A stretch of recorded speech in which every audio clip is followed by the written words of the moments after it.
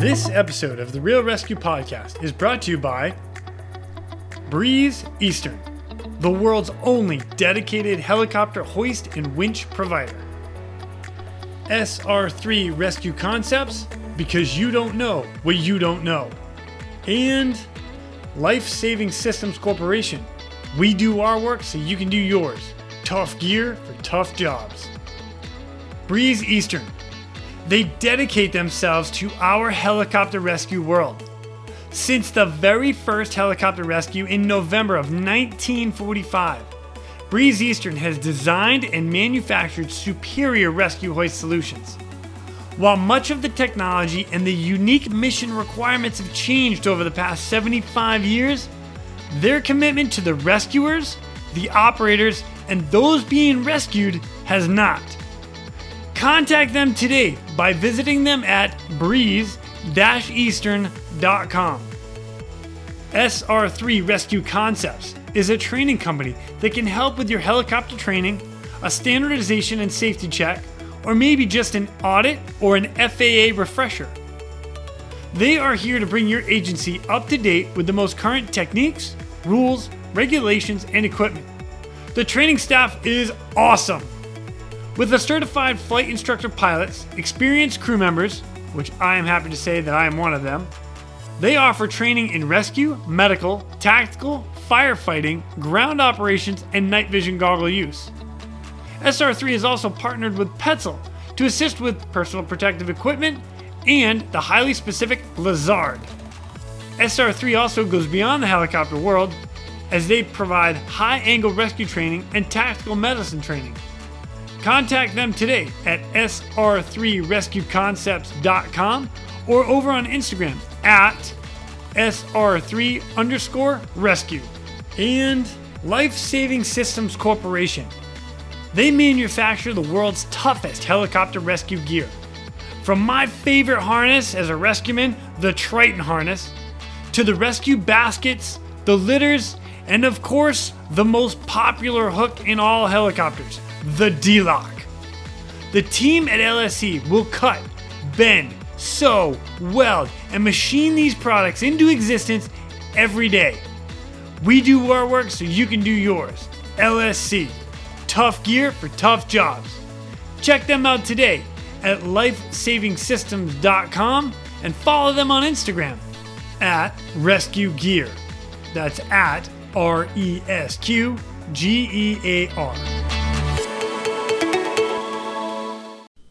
Our next guest is a volunteer rescueman, or should I say rescue woman. And fact of the matter is, she brings some amazing stories from how she even got into rescue all the way until now. And to make it even better, her and one of her girlfriends started creating the Women in Rescue Instagram and Facebook page. So they are trying to involve this around the world with the women that are in rescue. And I'm super stoked to have her. So please welcome my friend, Miss Aspen Wilks.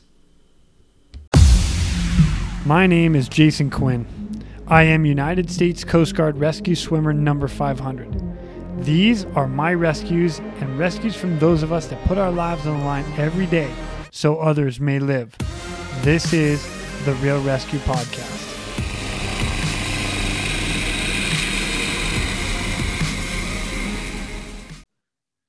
Ladies and gentlemen, welcome to the Real Rescue Podcast. Today, I'm so totally pumped. I've got with me an amazing lady, and she's doing some great things in the rescue world. I am totally pumped to share her stories with you guys. So without further ado, Miss Aspen Wilks. What's up, Miss Aspen? How are you today? Hi, I'm great. Thanks for having me on. Oh, heck yeah. Are you kidding me? So Aspen, you are from Albuquerque, New Mexico, and you are the co-founder of Women in Rescue. That's pretty friggin' awesome is what that is. Yeah, it's been really great so far. We're really excited to be creating this community. Yeah, I would say so. Now, it's kind of funny because I actually found you guys on Instagram randomly. Something popped up and I'm like, oh, that's cool. And now I'm following you guys. And so your co-founder partner is Cassie Aguirre. One more time? Aguirre. Yeah, that. Yeah, because Aguirre. Was that good? Cassie, Yeah, I get close it. enough. All right, I'm good with that. So you and Cassie started this Women in Rescue. This is pretty awesome. But before I go too far into that, if you don't mind, please introduce yourself to everybody and a little bit of background history about you and how you got into search and rescue. Yeah, so I have been part of the rescue world for 7 years. I joined Albuquerque Mountain Rescue in 2014, and we're a team that's based out of New Mexico, and we're a Mountain Rescue Association accredited team. And we specialize in high angle technical rescue for the entire Albuquerque metro area.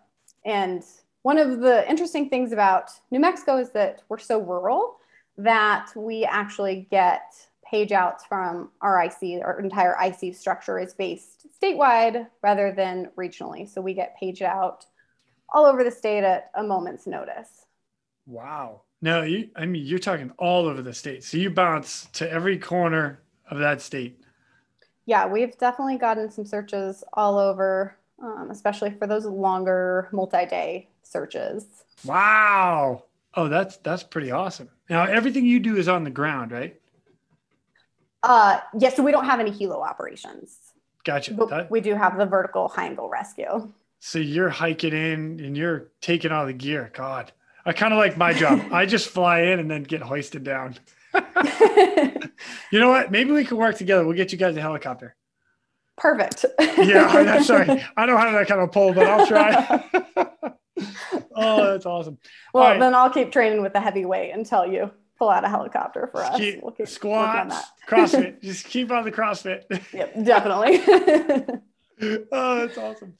All right. So Aspen, what was your very first rescue that you remember that kind of stands out to you?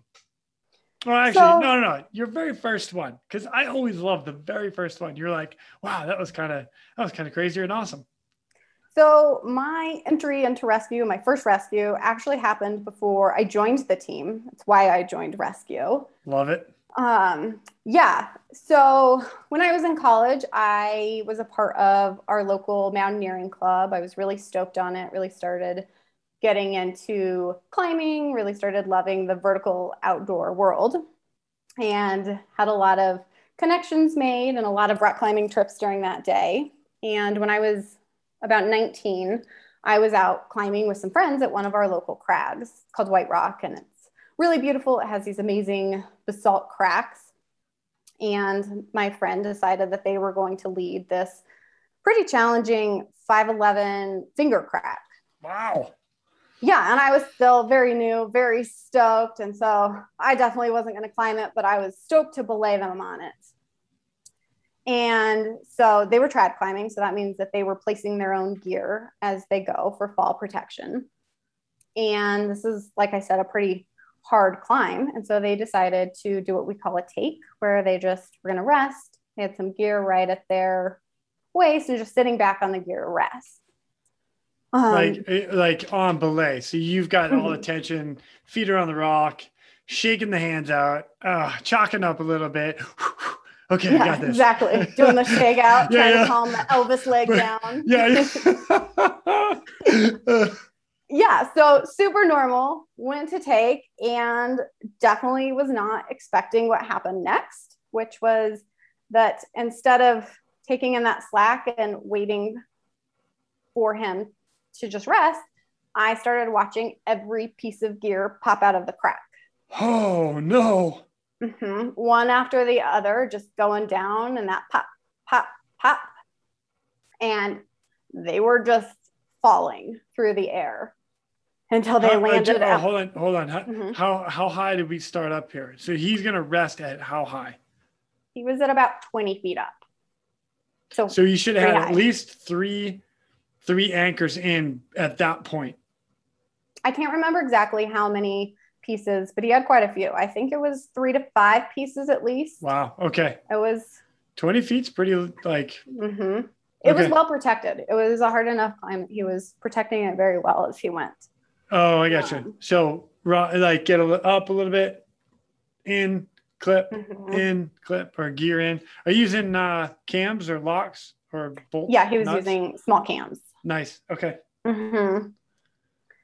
And suddenly he was just at my feet, He hit the curled into a ground. ball. Oh yeah, he went all the way. Every He fell single 20 piece. feet to the ground. Oh my God. Mm-hmm. Not a single piece held. Narrowly missed, luckily, some giant sharp boulders that were inches away from where he landed, and just laying there in this moment of what just happened. And like my brain trying to catch up to the fact that he is laying at my feet. And for a moment, not even sure if he was like breathing. And that was that moment of, for a second, I didn't even know what to do. I had never had an emergency situation in the wilderness, certainly nothing that rivaled this. And so I ran yelling and screaming up the boulder field to try to get to the other people we were climbing with, to call them and get them to call 911 for help and assistance, before running back to try to take care of him and figure out what to do next. And for me, this has been a really pivotal point in choosing to go into rescue, and knowing that I didn't ever want to find myself in a position like that where I didn't know what to do next. And I didn't have the rescue skills and the first aid skills to get us out of the situation. So ran back to him, waited with him. Hold on. I gotta back up. I gotta make sure I got this real good. After you hit the ground, how far? So I've been to I'm a climber as well. So I know what you're talking about. How far is it from the beginning of that route to like phone service or wherever you got to get to? How is it quick, or is it a hike out? So luckily, since that was a local crag, it wasn't true backcountry. Okay. We didn't have a long hike out to get service. We were able to skirt to the top of the ridge line and call for help. How long did that take you? So my timeline for that part is a little fuzzy with everything that was happening. Yeah. I think that it took like 15 to 30 minutes for them to get the call up, and to start like all of that action going. So your friend is laying at the bottom of a route that he just pulled out of, and it's 30 minutes until you get responses to start coming. And I think that was more when we started to see some action. I think that it was a quicker timeline to get on the phone with 911. But, okay, with these things, you always have to bounce between operators and get connected with the right people. And getting rescued is never a slow process. I'm thinking of your guy right now, laying there in a ball. He just fell 20 feet. He's in some mad pain right now. Was he awake after the fall? Oh gosh. Mm-hmm. That's no fun. So now he's sitting there waiting 30 minutes before anybody rolls up. And let's say 15-minute hike, just for round numbers. So you still have another 15-minute hike down to get to him. It was a very long day. There was nothing that was speedy about the rescue that happened that day. Oh my gosh. We were out there for hours.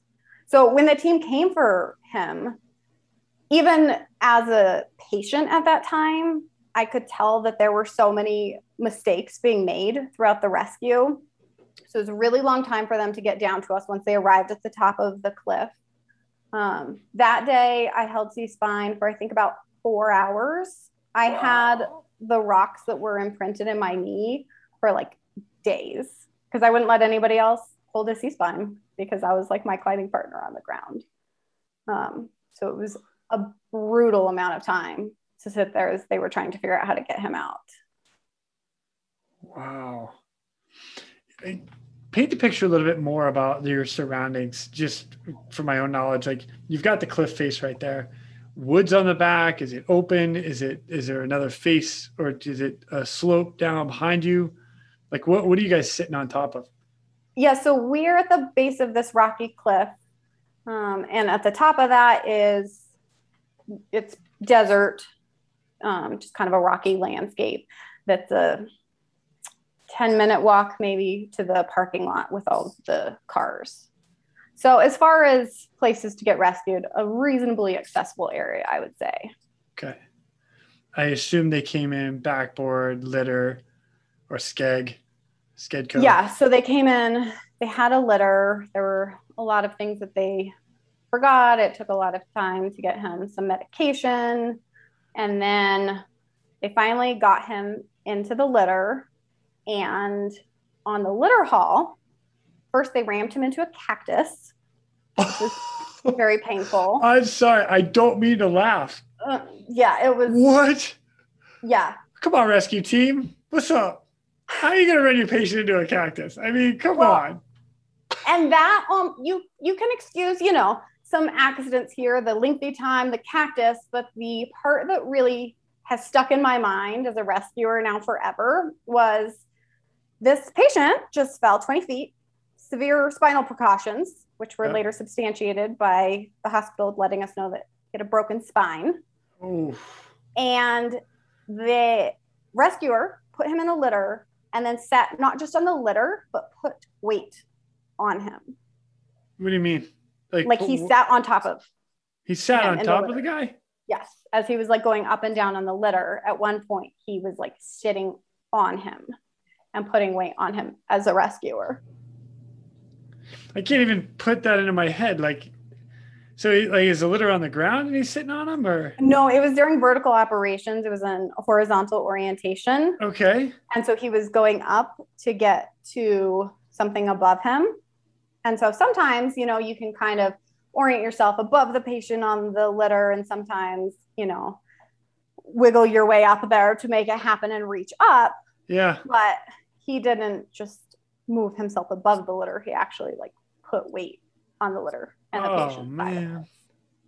Yes. So this has really set the tone for me entering into rescue and really wanting to be somebody who is always prioritizing patient care and making sure that, when we enter the field, we're dialed on our skills, because when we're not,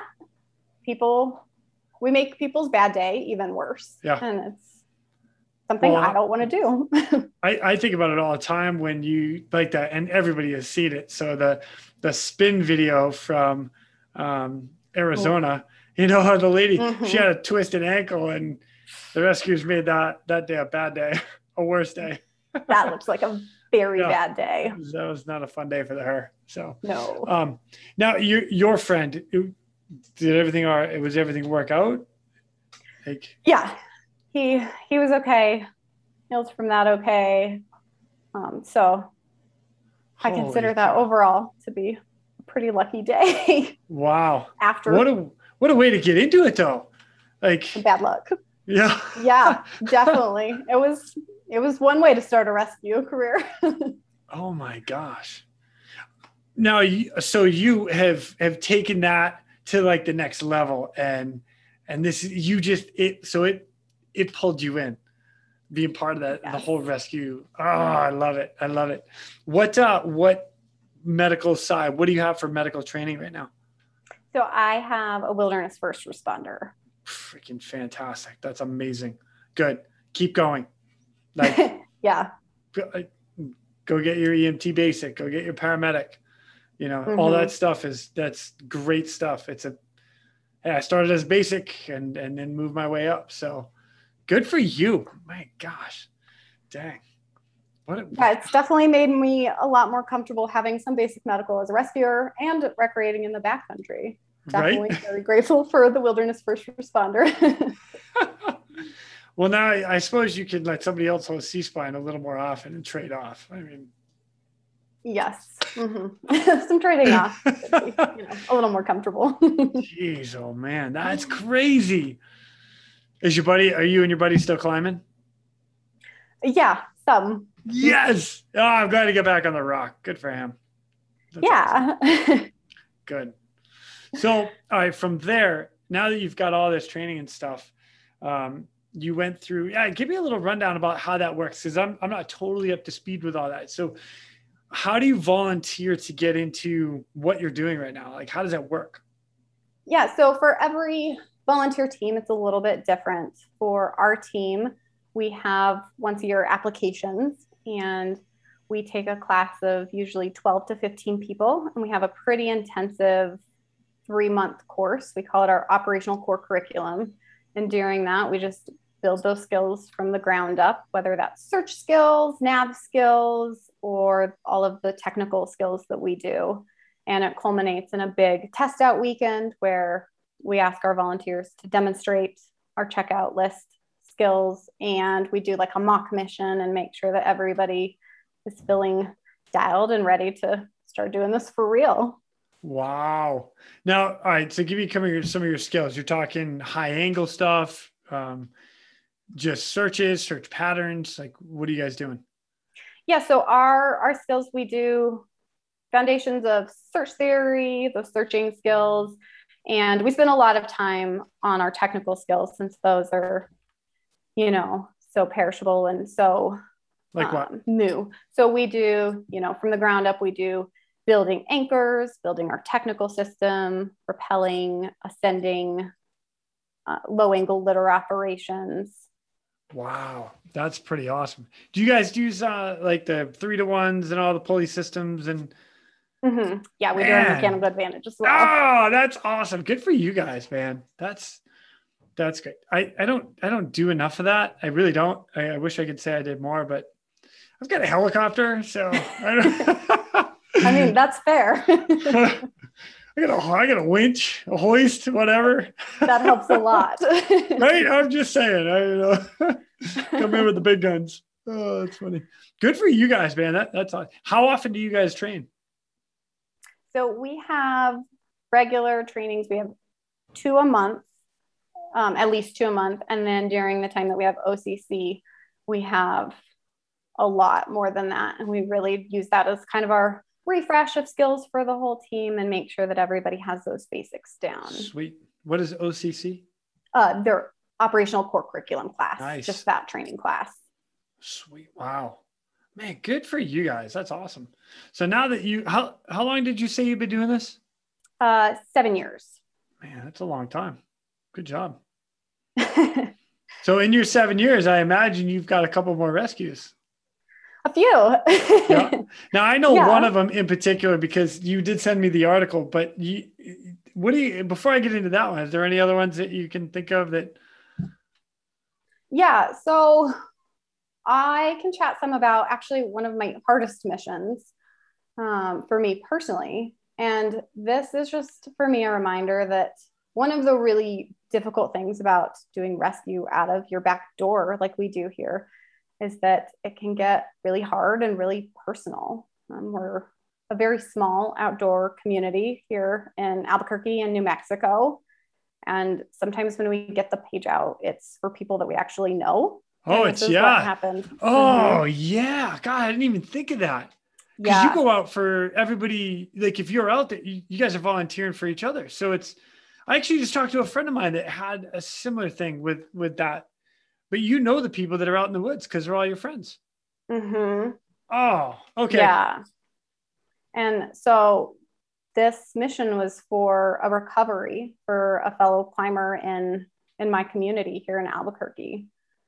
And it actually didn't start out as a formal page out. This one started out as a phone call from a friend.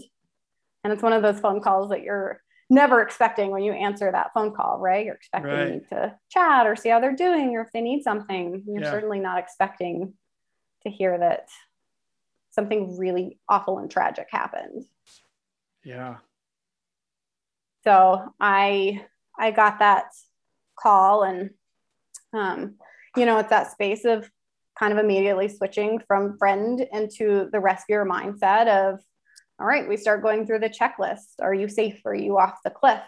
Going through those questions and then being like, I have to hang up now. I have to go call people and get this rescue going. Like I have to make sure people know. And so that started everything off in a very, I would say, heartbreaking way. So you took the lead on this then? So I got the initial call. And so our team is structured that we have what we call rescue leaders who have all of the specializations and are kind of the operational leaders of our team. So once I got that call, I started calling our rescue leaders and letting them know and making sure that we were getting everything in place to move forward. Okay, I'm going to dig a little deeper. So the call that you got, I understand it's a tragedy, but did they tell you what happened or? How did that come across? They told me that they were climbing and that their friend had died. And that was it? That was like, just Uh, like you get a phone and they're dead? Like that's rough. yeah, that was the start to it. And then just kind of giving me the, brief rundown that he fell off a cliff and that they checked and he wasn't alive. Oh, wow. Mm-hmm. So when you guys got all your team together, you're going down for a full recovery. How long did the recovery take? So it was a big mission. It was high angle off of this cliff face, a big operation, a lot of technical gear, a lot of people going in. But the really difficult thing was we walked in that day that it happened, and we ended up being shut down because of weather. We couldn't finish that day because we had massive thunderstorms rolling in. So we were out there sheltering in place, trying to figure out what to do when IC called us and they were like, you have to come in. There's too much weather. We can't finish this today. Oh man. Which was especially brutal. I don't think that any of us on that rescue slept that night knowing that he was still on the mountain and we hadn't finished our job. Wow. Mm-hmm. So we got up the next day in order to finish it. At that point, called in resources from all over the state for the trail carryout after the high angle operation. So we had a lot of community from all around the state and, that rescue community showing up to help make it happen. Wow. Mm-hmm. So basically it took 2 days to get them out because of weather. And how many people do you guys run on a team? So our team usually sits around 50 people. 50? 50? Mm-hmm. That's a lot of manpower. Holy cow. That's amazing. Yeah. And it's volunteer. So we don't all have, everybody showing up to every Oh, mission. okay. Right. All right. So So on average, how many show up to a call? Like this call in particular, how many people did you guys have show up? I think we had a high turnout. I think we had between 15 and 20 people at least. Wow. This one definitely is one of those where if you could show up, everybody on the team did. Wow. They were able to. Mm-hmm. That's pretty awesome that you have such a tight community that would show up to help brothers and sisters in need go out. Yeah, and Incredible. it's really just hammers in that idea that rescue is not an individual endeavor. Yeah. It's a community, and this is how we do what we do is by doing it together. Yeah. Mm-hmm. I can't agree with you more. Yeah. Yeah. Wow. Well, I'm sorry for your loss. That's definitely not fun. Yeah, it was a really hard one. I definitely learned a lot about psychological first aid after that. I mean, this certainly was not the first traumatic mission that I've been on, but it was definitely the hardest one. And, just watching those like stress injury behaviors come up afterwards. A few days after the mission, I had a very vivid dream in which I had a serial killer in my house and I murdered him, like with great detail. I had to murder the serial killer. In your dream. In your dream. In my dream. Let's emphasize that. Only in my dream. My dream. Yes. So I don't know where that came from, but really weird dreams or those like irrational bursts of anger. You're just like, I don't know why I feel so angry right now, but I'm so angry. Right. Yeah. And just being like, this is why it's really important to be on the lookout for these behaviors in ourselves because they really can manifest after these hard missions and rescues, and why it's important to be able to talk about those openly. Yeah. Do you guys have a community like that where you can make a phone call? So Coast Guard wise, it's my background is, we would have the CISM team, the critical incident stress management team that you could call up and their peers and their friends. And then there are other people that you don't know about that you can just make a phone call. Is there something like that in your world that you could do that? There is. So New Mexico has, a really great system. They have a line where you can call up and talk anonymously. And then they also have resources so that they can come out and do those critical incident stress debriefs after the fact. And so for all of our big missions like that and recoveries, we definitely try to facilitate that on the team just to make sure there's that space in case anybody does need it. Wow. That's awesome as well. Hey, man, you guys have this on point. This is awesome. I mean, again, I'm sorry for your loss. It's definitely when you lose a friend in any capacity, you know, and having to go get them, it's not fun. Mm-hmm. So, but you know, to have all the resources in place even after, like go get them and have everything Yeah, for you no, guys. it's really important. These things in rescue are really hard and heavy. And if you don't have those systems in place, I think that there's a lot of capacity for those to add up over time and really affect you on a very deep level in a whole Yeah, nother way. right. Mm-hmm. Totally. Totally. Well, if you don't mind, I'm going to actually kind of move forward a little bit because I have, like, you sent me an article, and I would like to say that I actually did all this, you know, I looked you up and all that stuff. Yeah, I didn't. Sorry. I, that's terrible. But it's pretty cool because this article that you sent me is, it's awesome. So this is written in the Rio Grande Sun. Um, and it was dated in, let's see, October 11th, 2018. The title of it is Local Volunteers Execute a 17-hour mountain rescue. 17-hour mountain rescue. That is legit. That is a lot of time spent on a mountain. And the opening statement just kind of says this all. So I'm really excited about hearing how this turned out. But paramedics rushed a married couple to a hospital just past midnight Monday after each sustained a serious injuries when a tree fell on them in their tent near Trampus Lake. What? That's crazy.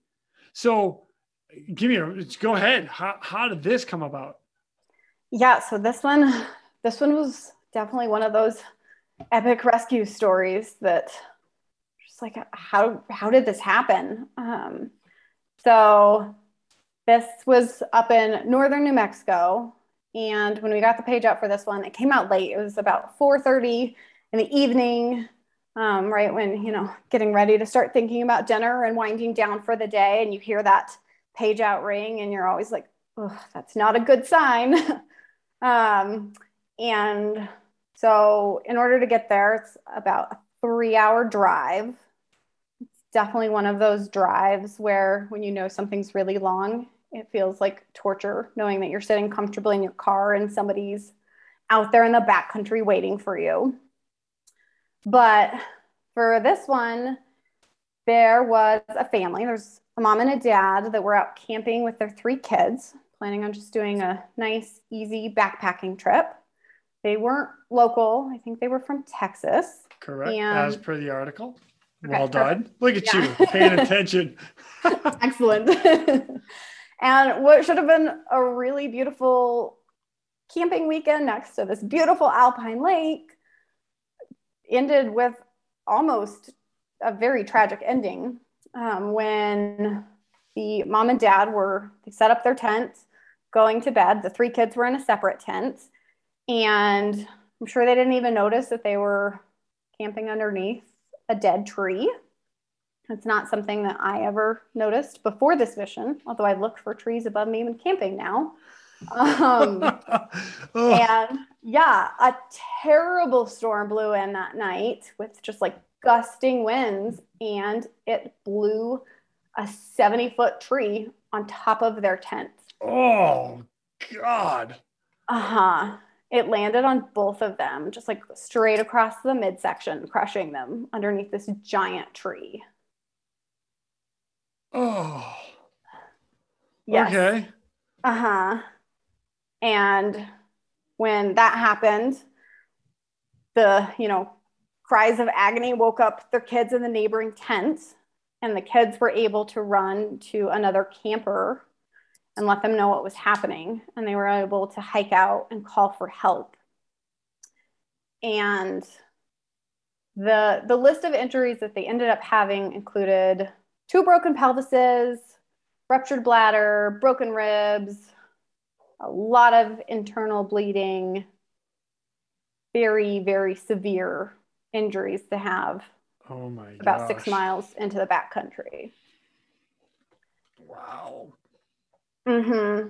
So How when we big? rolled, Yep. go ahead. Oh, I was going to ask, how big is your team going in on this one? Because now, I mean, you got 2 patients severely injured. You've got a little bit of a report what's going on.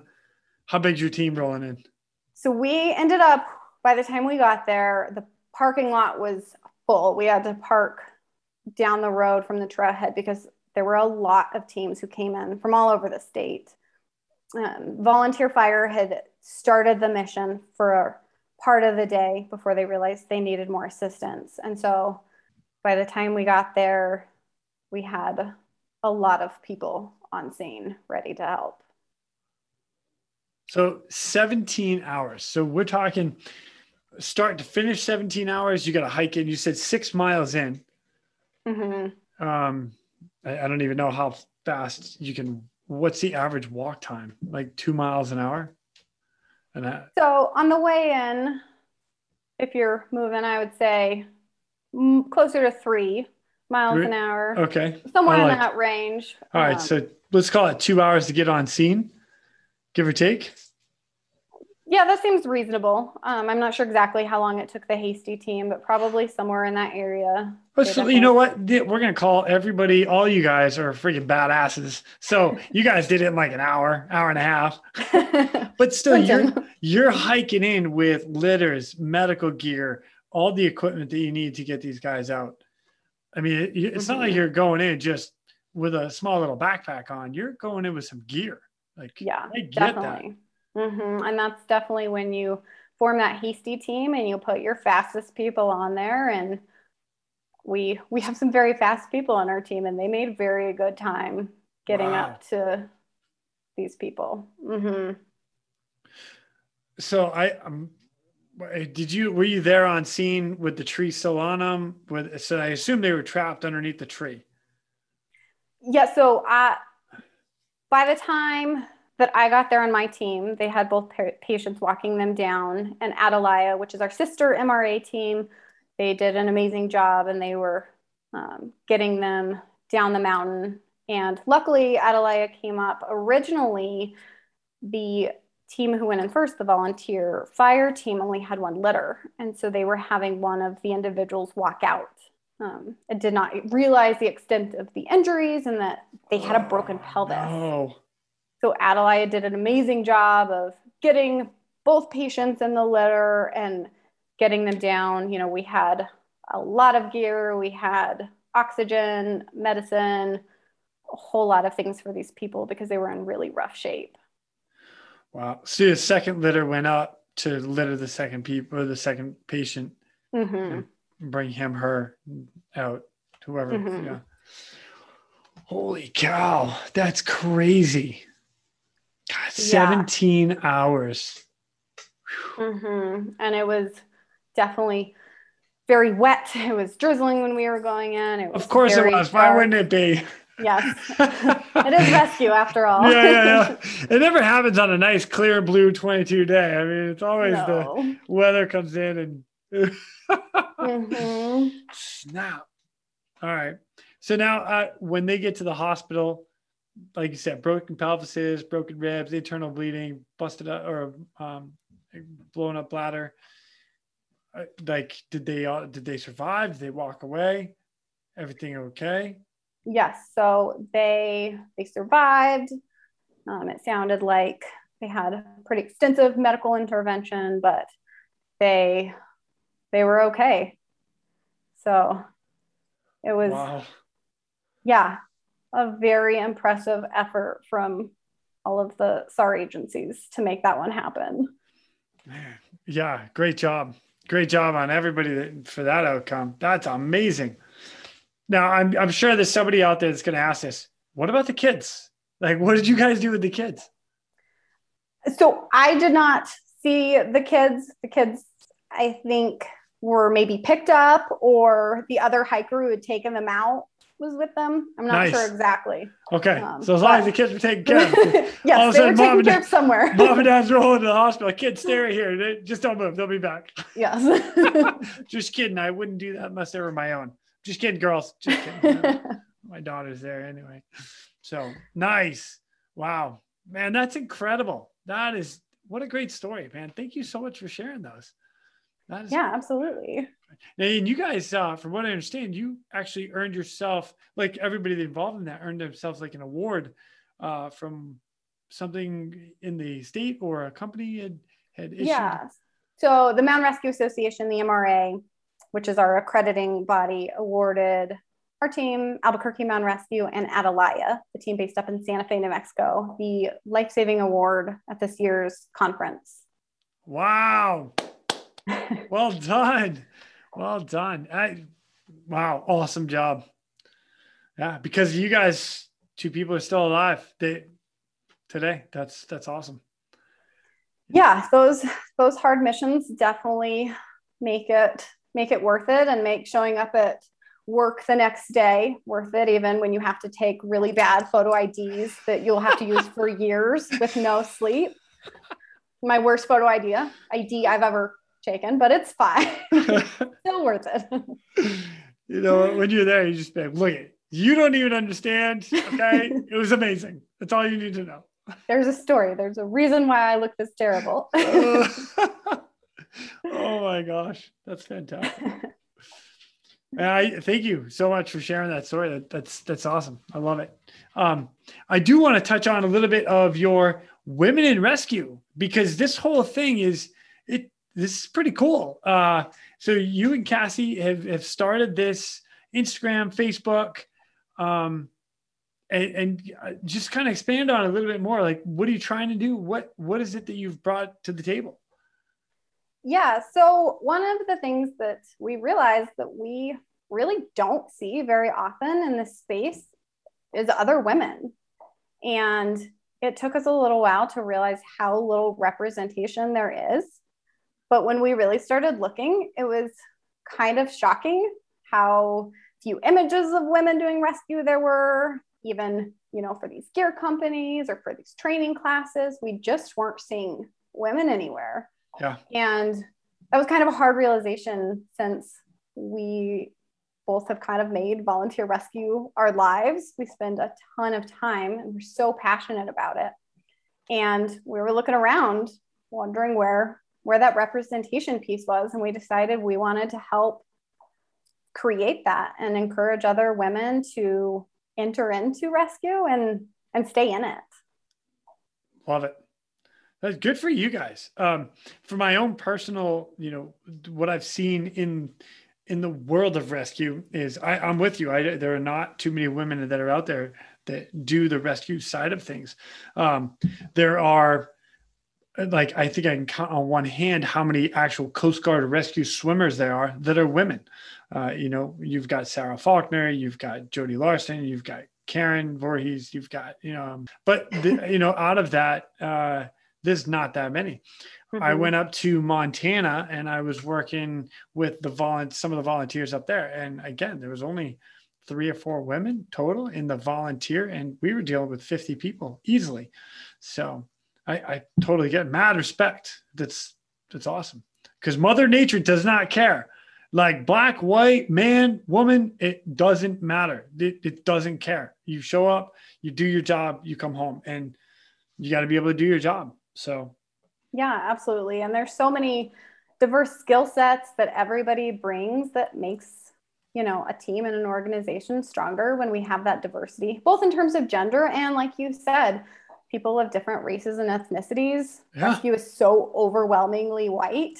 And, that's something that we're really hoping that we can all change as an industry and work on getting more people. Yeah. Hey, come on our side. We're just going out to help a brother in need. Come on. Mm-hmm. I think it's awesome what you guys are doing.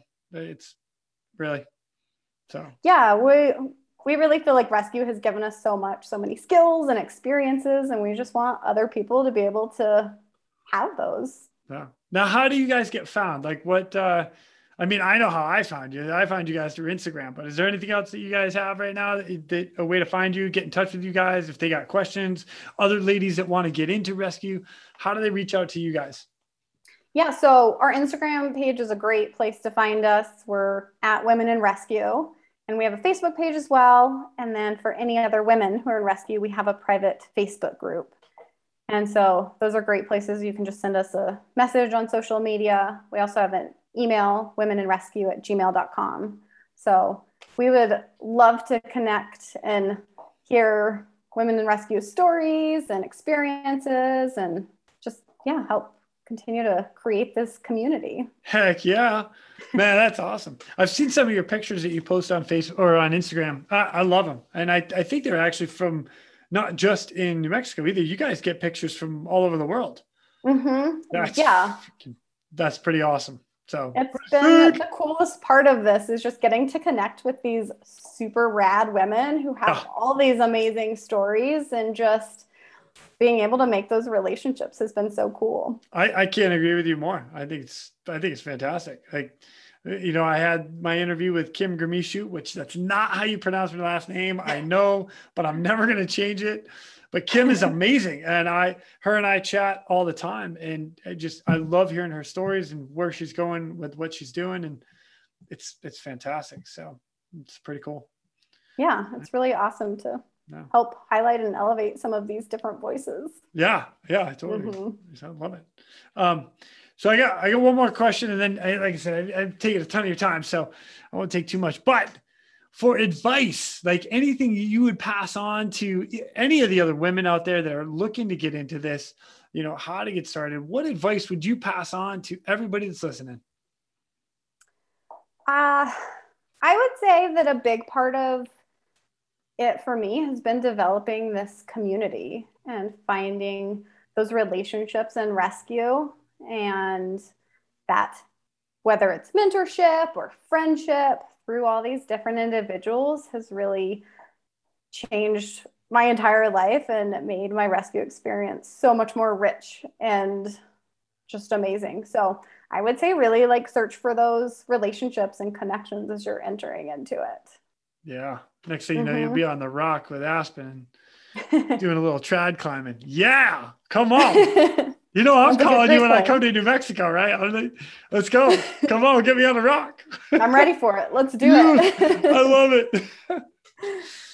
Aspen, I cannot thank you enough for joining me today. This has been an absolute pleasure. You're wonderful. So thank you. Thank you so much for having me. Yeah, you're very welcome. And with that, ladies and gentlemen, we are out of here. Go. Thank you for tuning in. We hope you enjoyed this episode of the Real Rescue Podcast. Please take a minute and, like my daughters like to tell me, like and subscribe. Oh yeah. I'm pulling chocks and taking off. But before I go, if anyone out there has a rescue story that they would be willing to share, I would be humbled and honored to have you as a guest. Or if you have any questions about any of the rescues or anything else that we talk about here on this podcast, send me an email.